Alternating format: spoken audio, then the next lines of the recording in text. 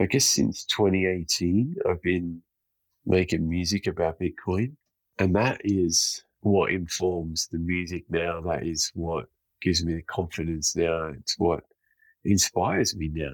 I can't understand why every musician isn't writing about Bitcoin or Satoshi, because it just makes perfect sense to me.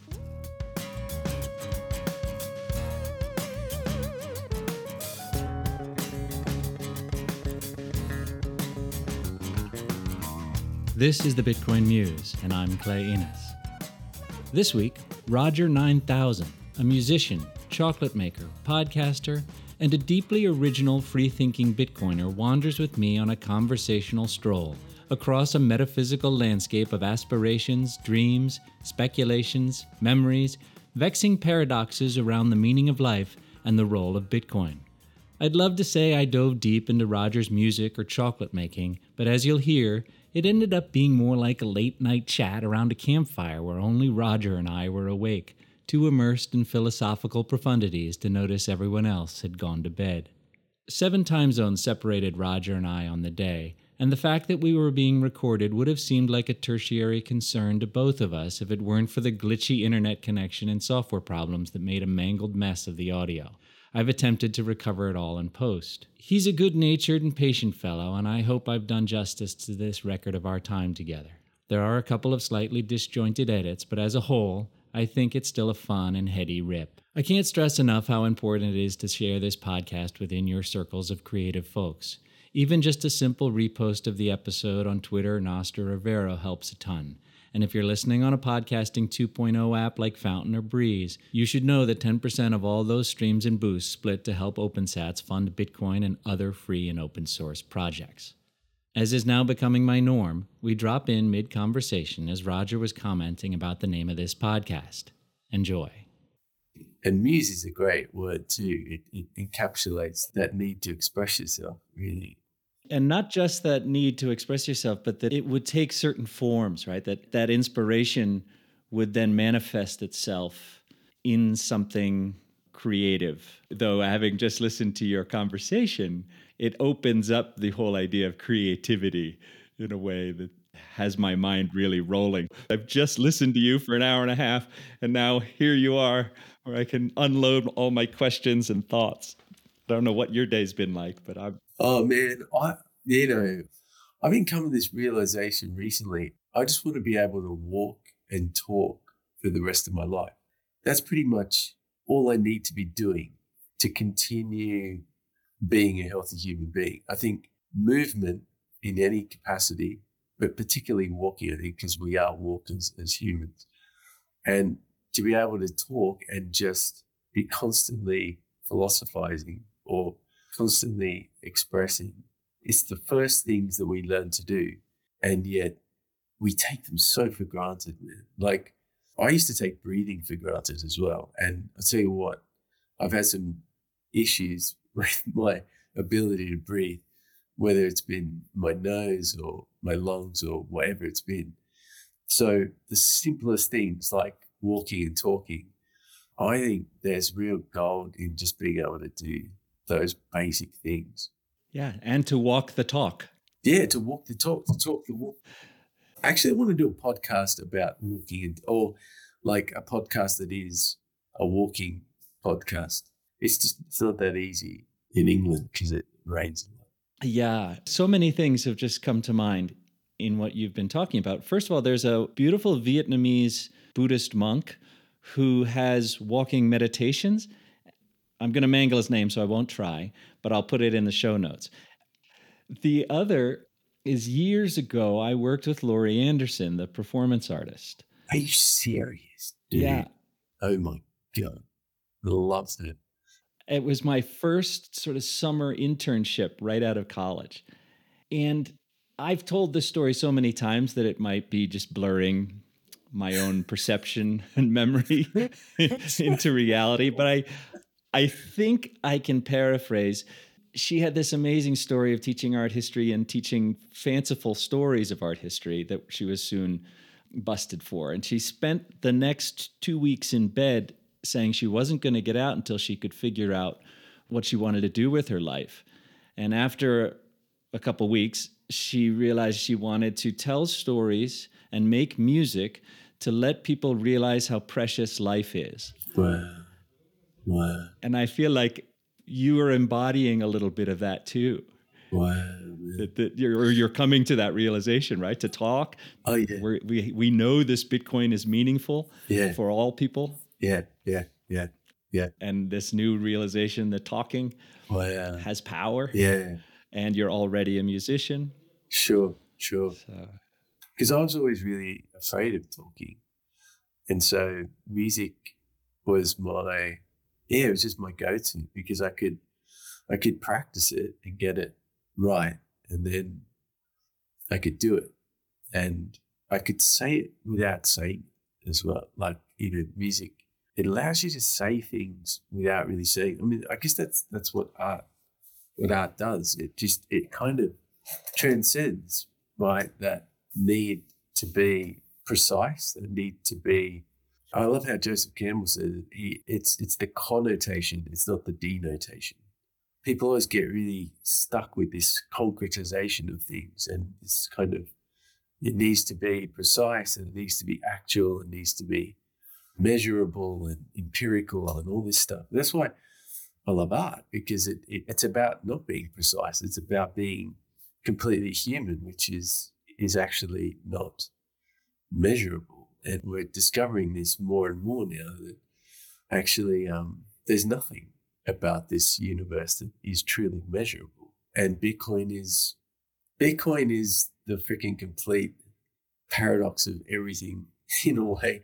And it can be the one maybe measurable thing, but it's infinite as well. So, I guess we have to get down the rabbit hole of Bitcoin bit by bit here. But just getting back to music, it's a really funny thing how I'm baffled by the lack of musicians in Bitcoin. I'm really baffled.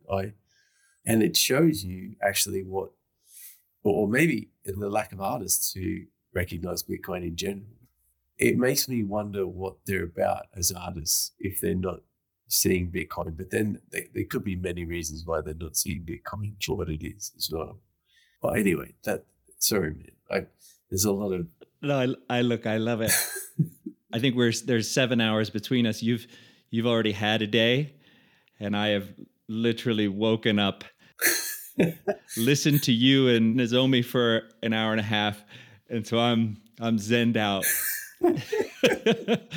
So you're having to reconcile a day, and these ideas, right? I think artists are charged on some level with one of the higher human burdens to creatively, artistically, define it as you will, process our life experience into these little digestible, distilled works.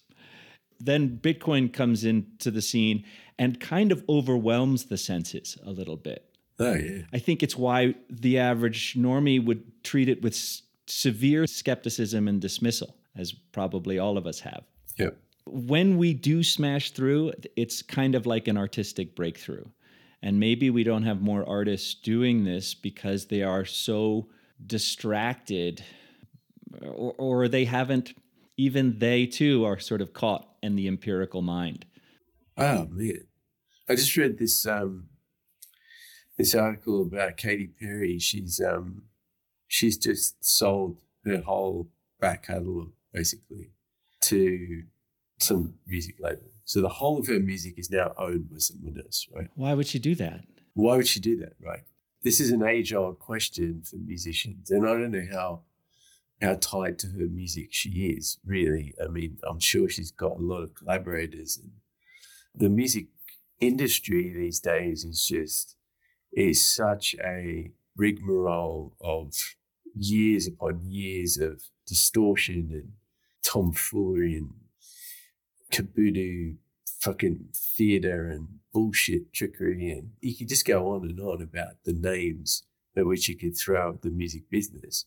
It became this juggernaut, right? And people just thought, well, how can I get my piece? How can I capitalize? How can I show the world that I can make something amazing and get fucking rich doing it. And I think people still have this mythological idea that I'll write a hit song and I'll become a fucking millionaire, right? It's still pervasive, even though that paradigm, that way of existing in the music industry just died fucking decades ago. It's been dead for so long. I would say since, or you could name a number of different artists who died along the way who kind of were the sort of defining moment where you say, well, that world is gone now. It was what it was. And people who are still trying to make it that world again, they clearly just didn't get the memo, and they're clearly just trying to rip us all off still. They're clearly trying to,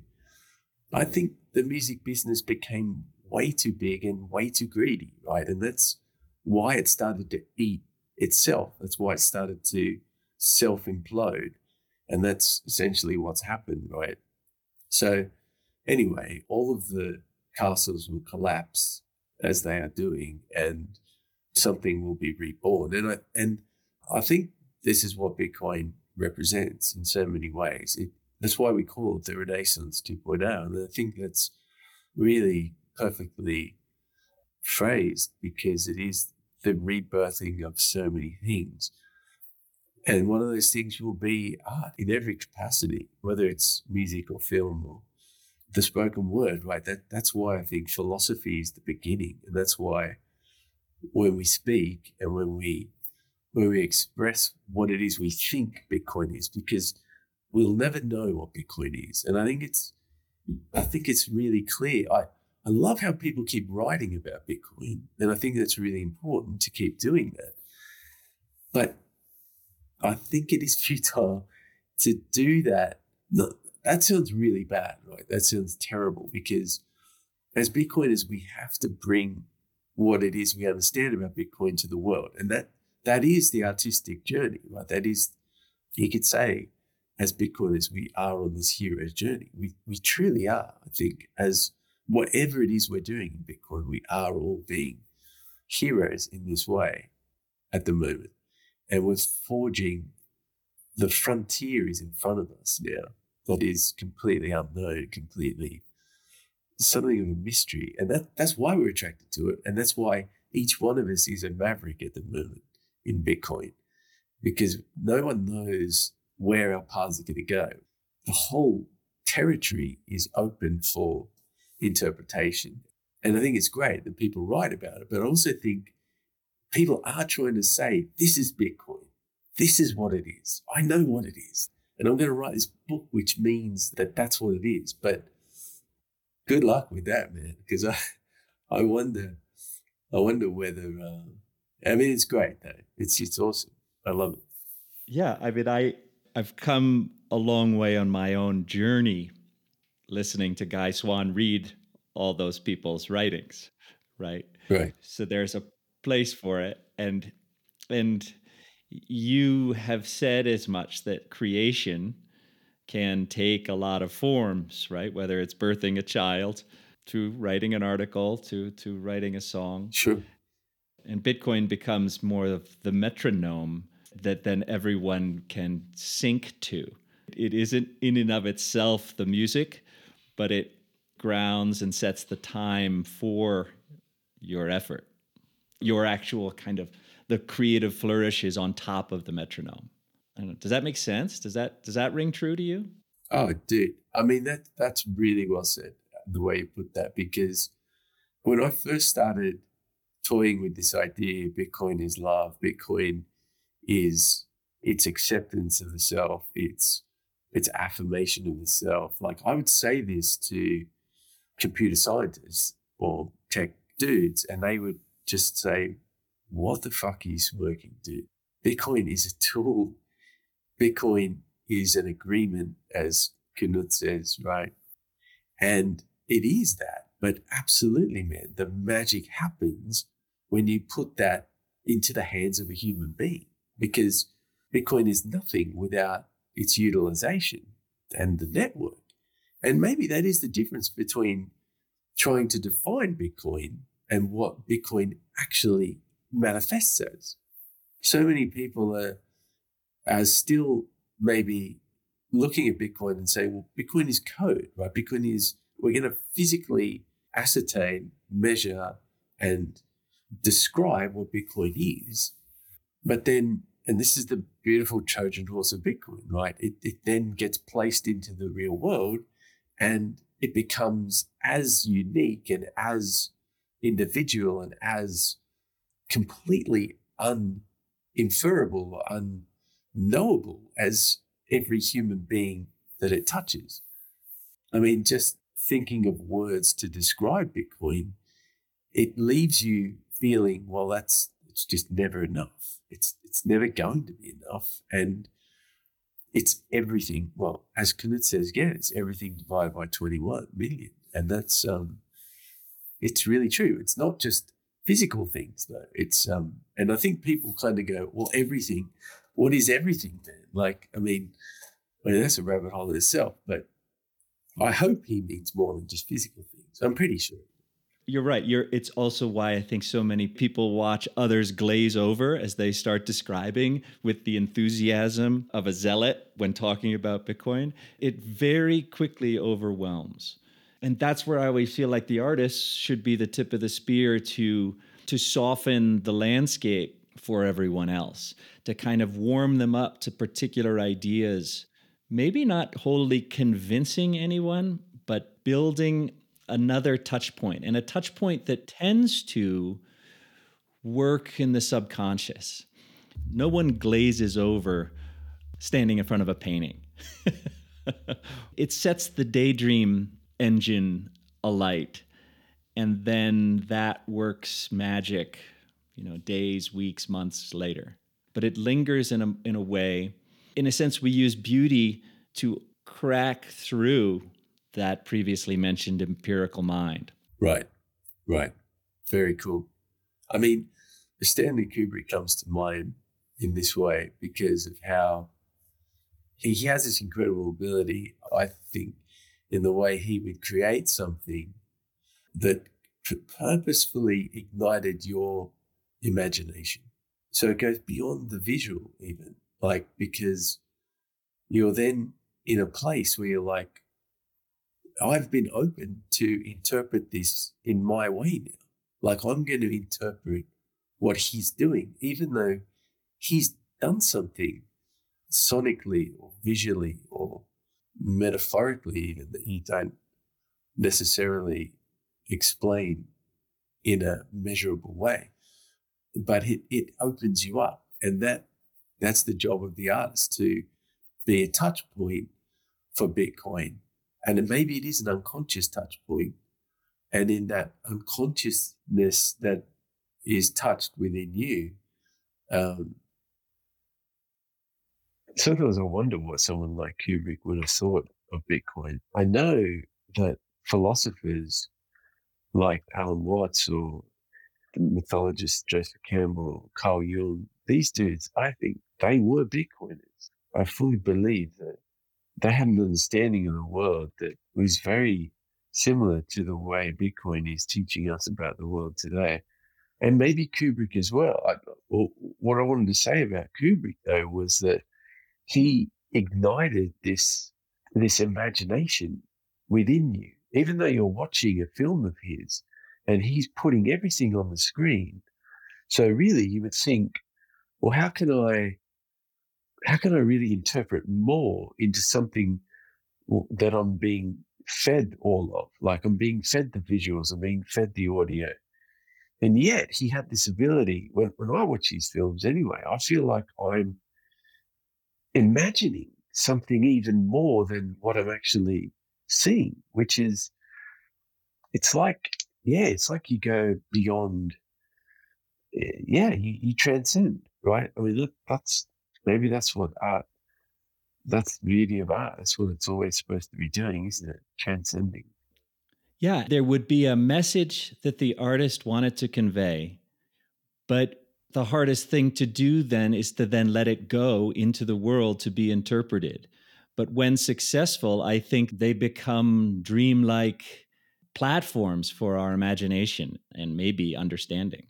Yeah, yeah, You wake up after a night of dreaming and maybe or nightmares or whatever. Yeah. and Yeah. and your life pivots in a different direction because of it.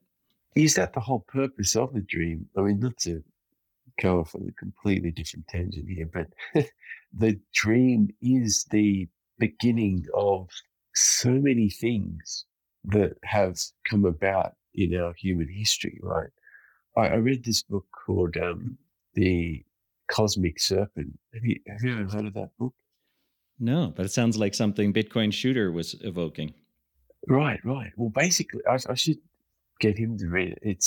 It's basically about these ancient people of the Amazon and how they would go to sleep and the plants, sometimes animals, would come to them and teach them what to do. Like teach them how to use the plants, teach them how to kill the animals. Like the dream was instructive in how these people were to develop and survive. That's where ayahuasca came from. That's where all the cacao stuff came from. And it's almost like in Australia, the Aboriginal people have what's known as the dream time, which actually the dream time really is the past. Like it's everything in the past because there is only the here and now. And the dream time is the past. Like it's everything that's ever existed in the past.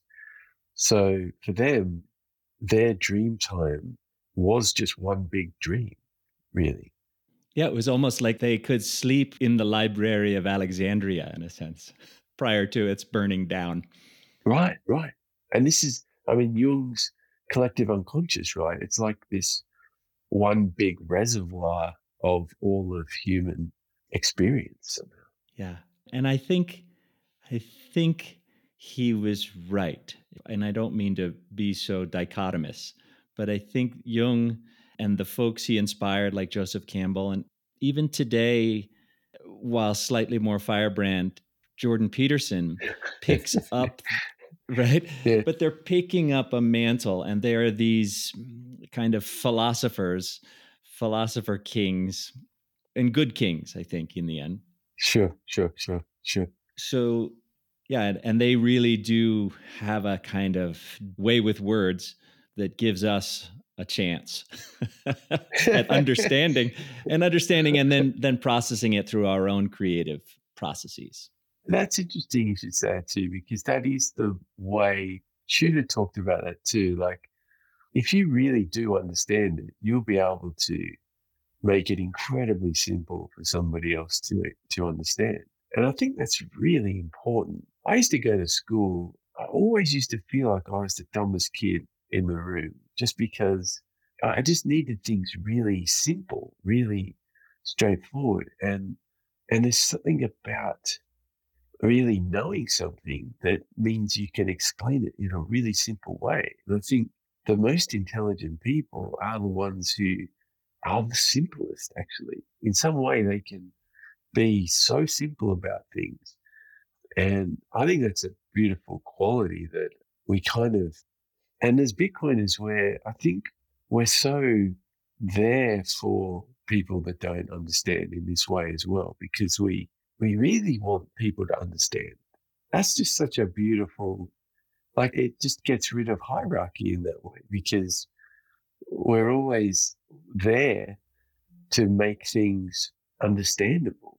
I always think of Adam Back in this way, like his intelligence must just be like, he's like a cliff compared to all of us in a way. And yet he just comes down to our level and he's just so humble and so, and that's what I love about Nozomi or Max Kaiser as well. These dudes who know that they understand things and they truly understand things, but they can just explain it in such a way that what Nozomi calls the intelligence of the heart, right? It's about speaking to somebody in an authentic way that is not trying to seem overly complicated or pretentious or whatever it is. The education Goliath that turns these academics into completely nonsensical, inhuman creatures. I mean, it's just obvious that Bitcoin is just bringing together people who really just care about each other and just want to speak in an open, authentic, honest way. When you mention Nozomi Max, especially, there's an aspect of jazz to what they do that I really appreciate, that you just never know what is going to come out of Max's mouth, whether he's going to just have one of his classic rants or be this entirely collected suburban New York appropriate. It's really fun. And I think that's part of their magic.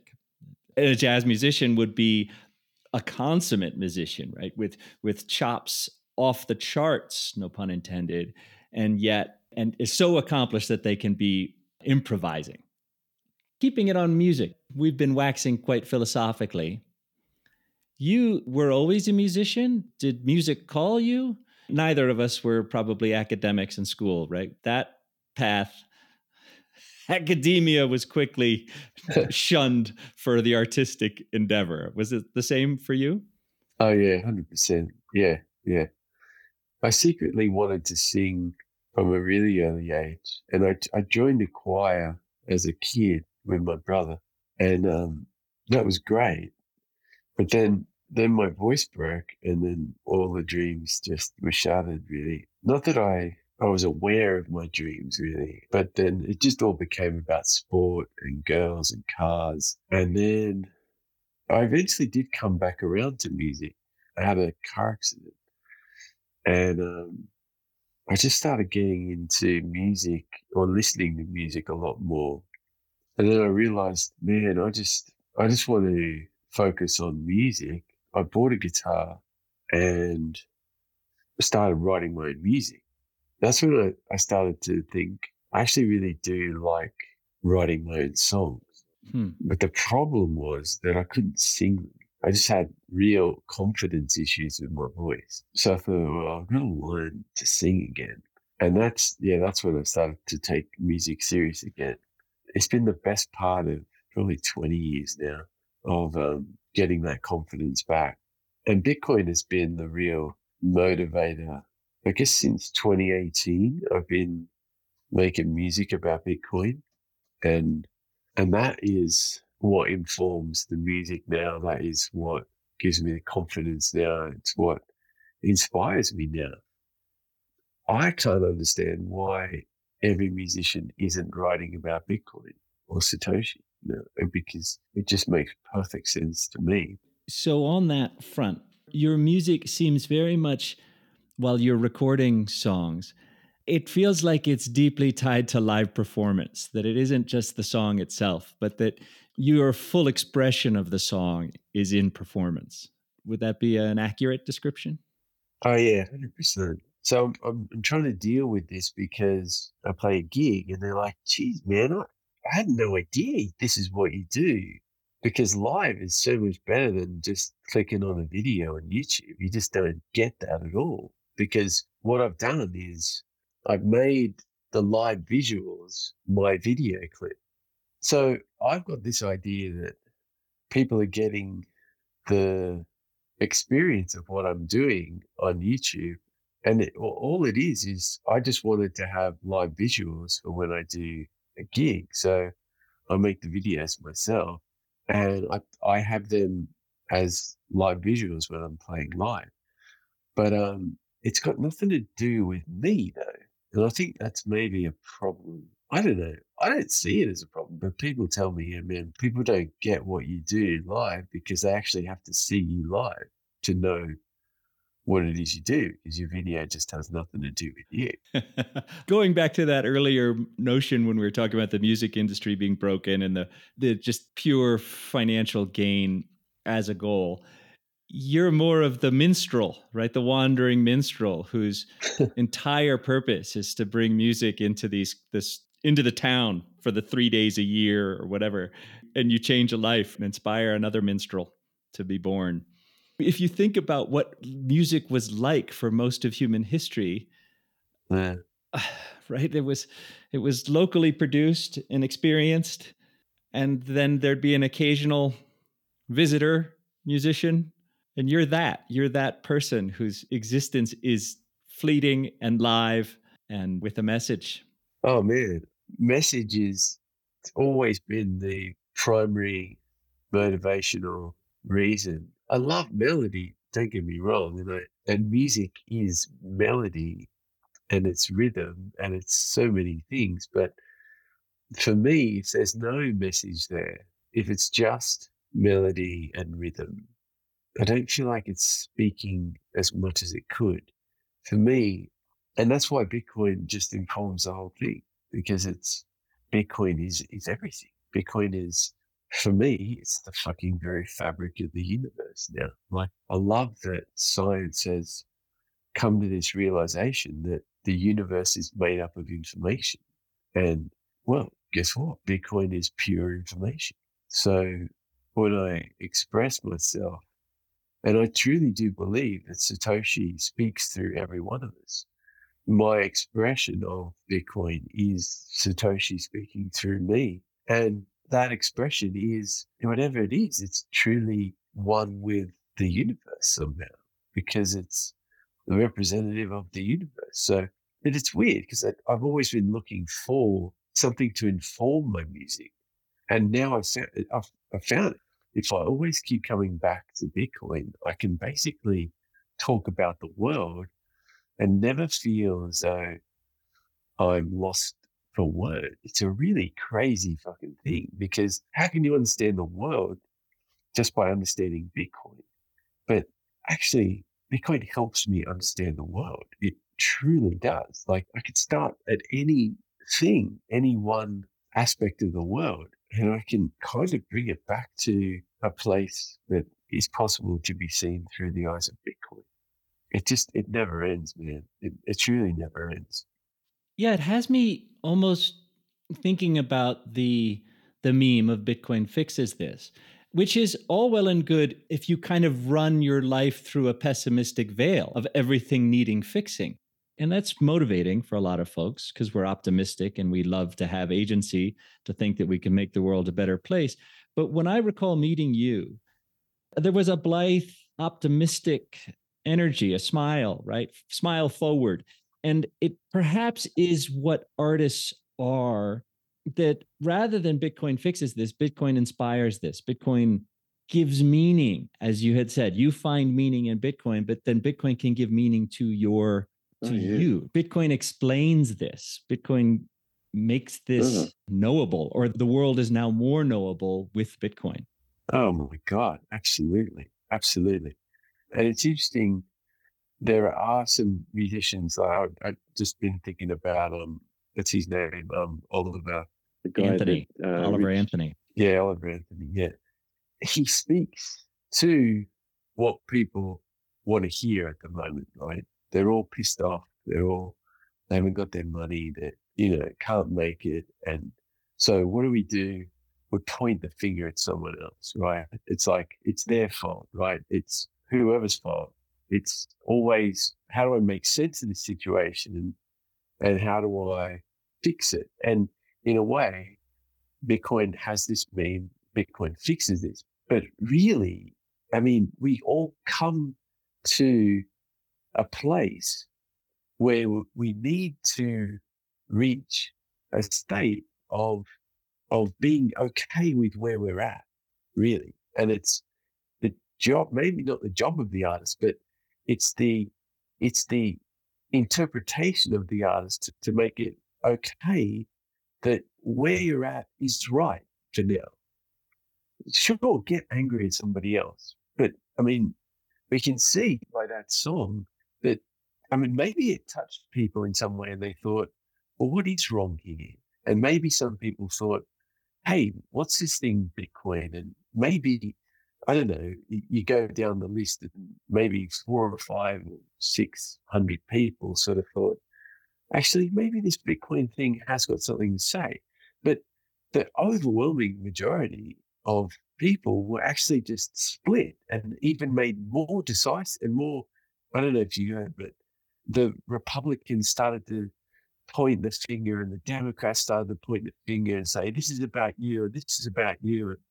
And actually, it's just made people even more confused. It's almost like there's nothing that you can do for people. They just have to come to it in their own way. As an artist, I just need to follow how I see the world. And if I'm just being true to myself in how I see the world, then hopefully it can inspire somebody else to be creative and maybe open themselves up to how they see the world as well. Because really, it is just about your point of view. It's not like your point of view can never really be the same point of view as everyone else's. It just can't. It might for a second, but I think the real inspiration of an artist is to make other people inspired to share their point of view rather than be specific about this is the point of view that's right for everyone. Yeah, I agree. I think that that's why it's called the Bitcoin Muse, right? It's to inspire other people to tap and to give voice to the muses as it processes through them. It's one of the joys, as a sidebar, that the iPhone allows everyone to be a photographer beyond imagining. And now the muses went from being, restricted to the nerds with their SLRs to absolutely everyone with the same similar device or a very similar device in their pockets. And they are singing to us daily with beauty and observation. And of course, not everybody is sufficiently moving with intention, but that will come. Sure. It's a process, right? The process of discovering yourself, the process of going on your journey it never ends to begin with, but it's always beginning, and it always feels like it's got a direction to it. So yeah, this opening up of the creative process to make it possible for everyone to go on that journey I think that's why Bitcoin is here too, to really help people find out what it is they're truly about. Like they did this survey on how people see their lives and, how that relates to their positivity or their depression. And basically, if people saw their life as a story, if people saw their life as having this journey, they overwhelmingly tended to be way more positive about their life. I think Bitcoin is making each one of us a maverick or a real hero. And I think when you truly feel like you're on a mission or you have a reason for doing what you're doing, and it's truly, okay, nothing is really going to save the world and no one is really going to save anyone else. But to feel like you're on a mission to at least try, at least try, like at least try to make the world a better place. I think that intention is, and having that belief, it's just so powerful and it just keeps you motivated every morning. It's amazing. I don't seem to lose my motivation when I'm involved in Bitcoin. That's a really beautiful idea. And I would even finesse it in the sense that it isn't necessarily still like the trap is to try and fix it, but it's to try and express yourself, to creatively interpret. If you look at your life as a narrative, you're less depressed. If you can craft your life as an unfolding, movie script, then you're engaged to write something spectacular, right? You're the hero. Oh my God. Like, I don't know if you ever heard of a guy called the Bitcoin Meister. Adam Meister. Oh my God. Early formative voice for me. Right. He used to have this line, that dude is in motion, man. I'm sure you've heard of it. And I used to think, fuck, that's such a cool thing to say. Like he's in motion. Like it's almost like he's living between the difference between life and death. Like he's in motion. He's going somewhere and he's doing something. That is just the essence of what it is to be a Bitcoiner. Positivity, and I like to call it affirmation. It's the acceptance of the complete self. So shit happens, right? good things and bad things. And the real ability to be in motion, to be affirmative, is to accept whatever is going on.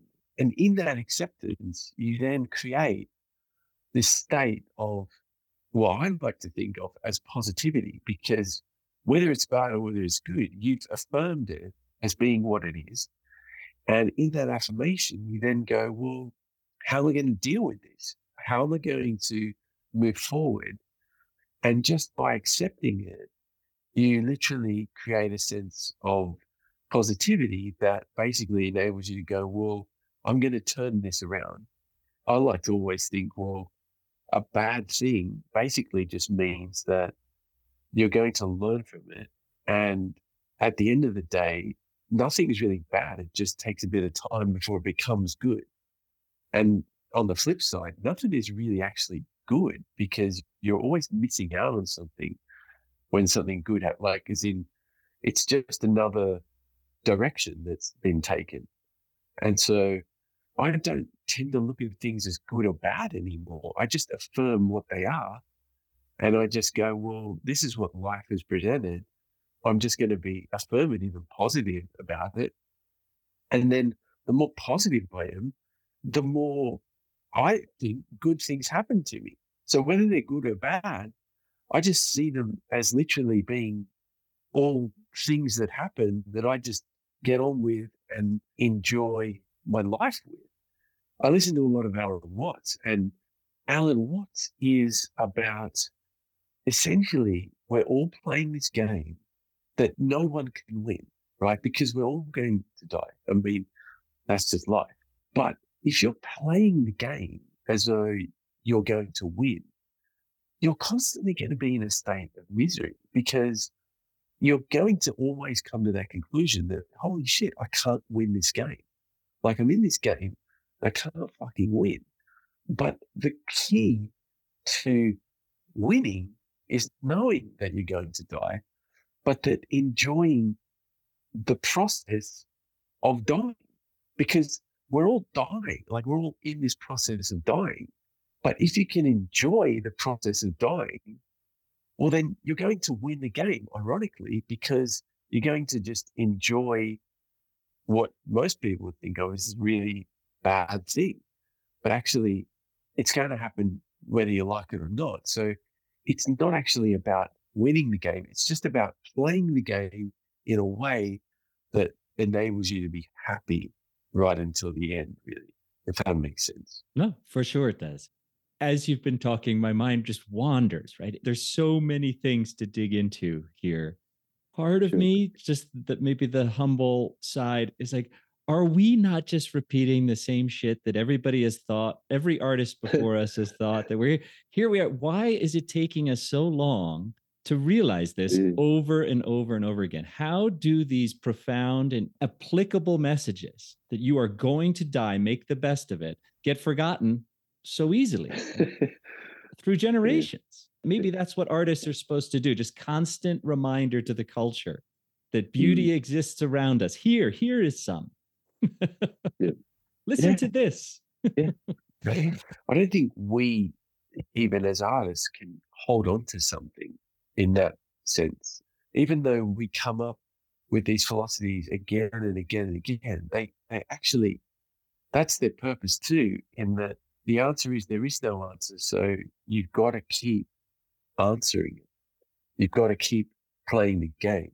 You've got to keep dying. And I think dying and being reborn again, dying and being reborn again, I think that truly is the Holy Grail. That is the sense of immortality and the sense of just opening up and just returning and then dying and then returning and then dying.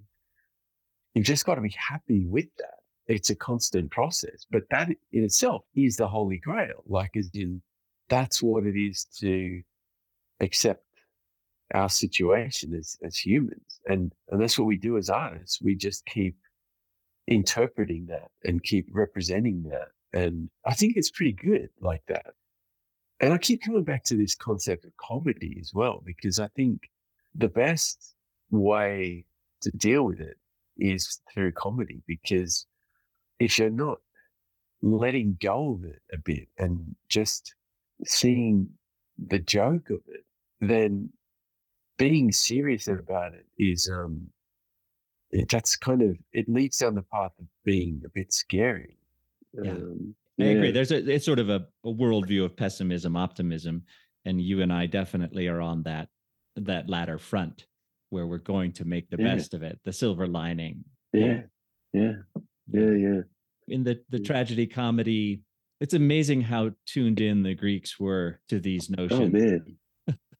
Yeah, I just keep thinking, man, it's all played out before us so many times, like you were just saying. Like when we hear about people in the past who figured it out, I mean, that's why we say, like, that dude would have been a Bitcoiner, or that dude, well, I like to say that guy's a Bitcoiner, but he doesn't know it yet. But then, I don't know, maybe that's a bit derogatory to say that in a way. Like, why does somebody have to be a Bitcoiner to be the best they can be? I mean, maybe in today's world, if they're suffering and their money is just not going very far, and if they're very disappointed, then I would encourage somebody to be a Bitcoiner. I would encourage everyone to at least understand it. But some people are so zen already, maybe they don't need Bitcoin. You know, that's cool. Yeah, it's true. And if it is for everyone, I suspect that the human condition will toil on post hyper Bitcoinization. Somebody once said it fixes half the problems. All that exist, then we'll create a whole new set. Yeah. Right. And this is the interesting thing about Bitcoin too, is that it opens you up, and then you realize, oh wow, the world is really fast, right? But Bitcoin is a tool, but shit, man, I could give Bitcoin to a load of people who I know, and it wouldn't fix shit for them. It's not a silver bullet like that. I mean, there's so many things that it helps me to see the world clearly with. But is that because I had already reached a place where I was seeing a lot of things, and Bitcoin put it all together? It kind of ties it all up in a way. But giving Bitcoin to somebody and just going, here, this is the answer. Well, I mean, yeah, I don't know. Yeah, right. You can't give a paintbrush in the hands of most isn't good for much. Right. That's exactly. Just for fun, I'm imagining taking somebody from the past and plopping them in front of you in the present, and that would be an ancient Mayan as your chocolate Bitcoin set. Okay. And assuming no language challenges, what do you think? How would you describe your chocolate adventures to him? Well, chocolate has been the realization of many other journeys have happened prior to the ultimate journey, which became embodied in this chocolate making process. I first heard about Jung while I was at uni, and then that led me to Joseph Campbell, and then sort of all the mythological stuff, the alchemical stuff, that again is something that's kind of a journey in itself. And I've always wanted to express all of that stuff through music, but I've never, ever known how, or I've never had a reason for why as well. But really, the music then led to the Bitcoin, and then the Bitcoin led to the chocolate. Well, actually, the Bitcoin led to my health. Bitcoin is all about health as well. And then chocolate really came from the health, really. But it all touches upon one another. Chocolate is mythology. Chocolate is alchemical. Bitcoin is mythological. Bitcoin is alchemical. Bitcoin is this unification of opposites. And when I do these chocolate making workshops, it's like everything comes together, and even the music comes together as well. I haven't done the cacao ceremony yet, but I think that's going to be the sort of ultimate coming together of the Bitcoin, the chocolate, and the music. I want to be part of that ceremony when it happens. You know, the chocolate making workshop is kind of like a ceremony, just without the music at the moment. But it is ceremonial in that everyone who does it, they pour their intention into the chocolate making process. And that intention is really what is embodied in the chocolate. You pour yourself into the chocolate, so you become representative in that chocolate. Then when you consume the chocolate, you are accepting of yourself. I mean, you literally accept yourself. And so you become your intention. That's exactly the same process that the ancient Mayans believed. That was the basis of the cacao ceremony, right? They went one step further in that they had more depth to their mythology because they believed that the cacao was gifted to them through their gods or through the cacao gods.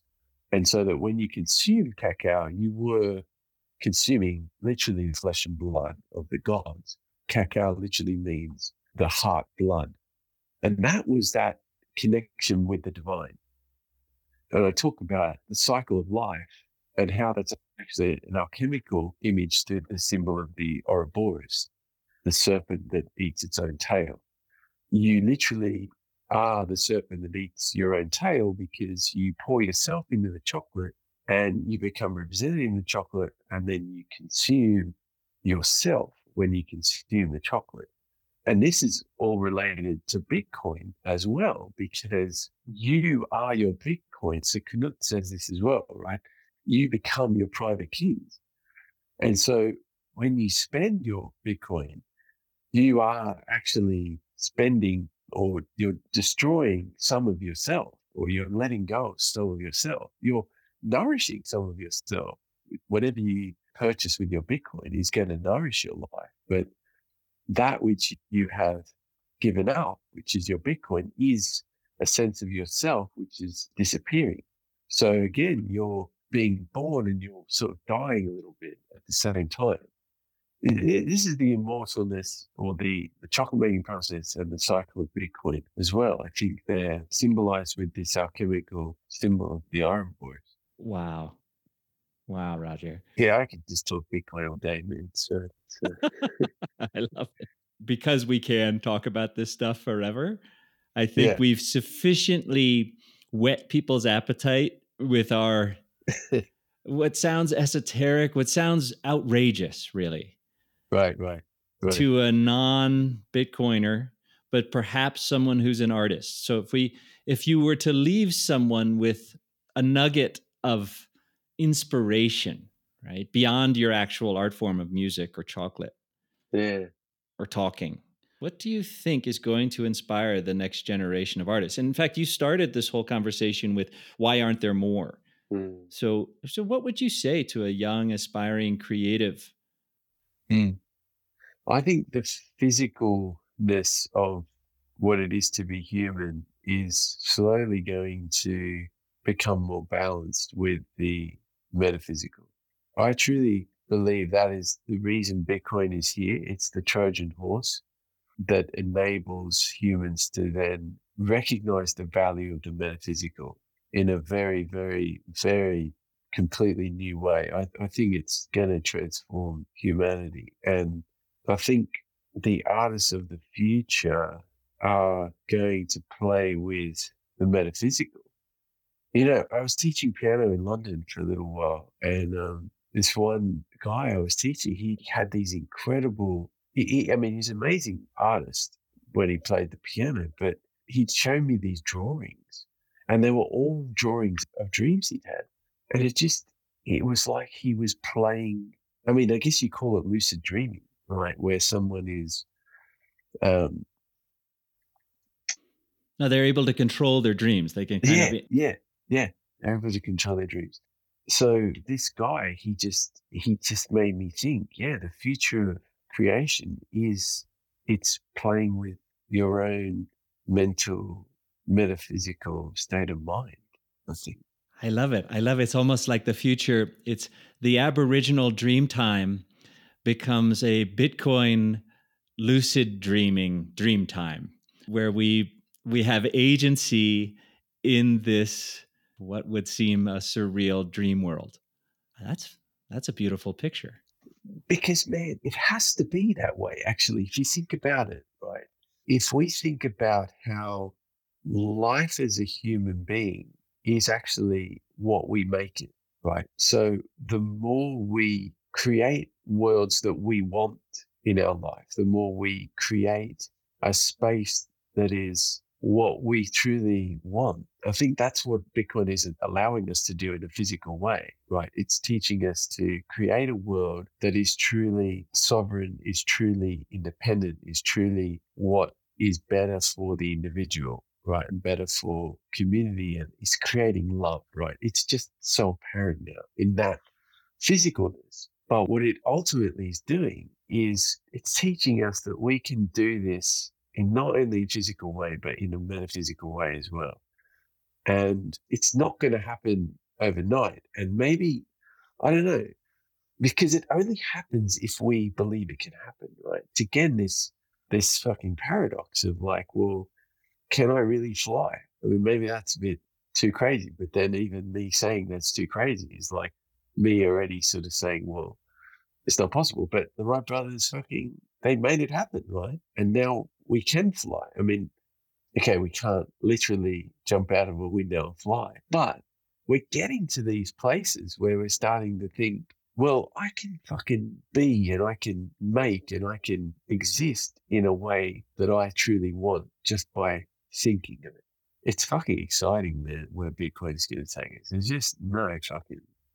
Yeah, look, if it's energy money, if we finally perfected money as pure energy stored into the future, then we energetically should rise and build on that. And so perhaps while we may never have wings, it will feel like flying. Right. Our understanding of each other, that kind of telekinesis, all these things that we sense are around us, but maybe have lost touch with, we will actually be able to tune into.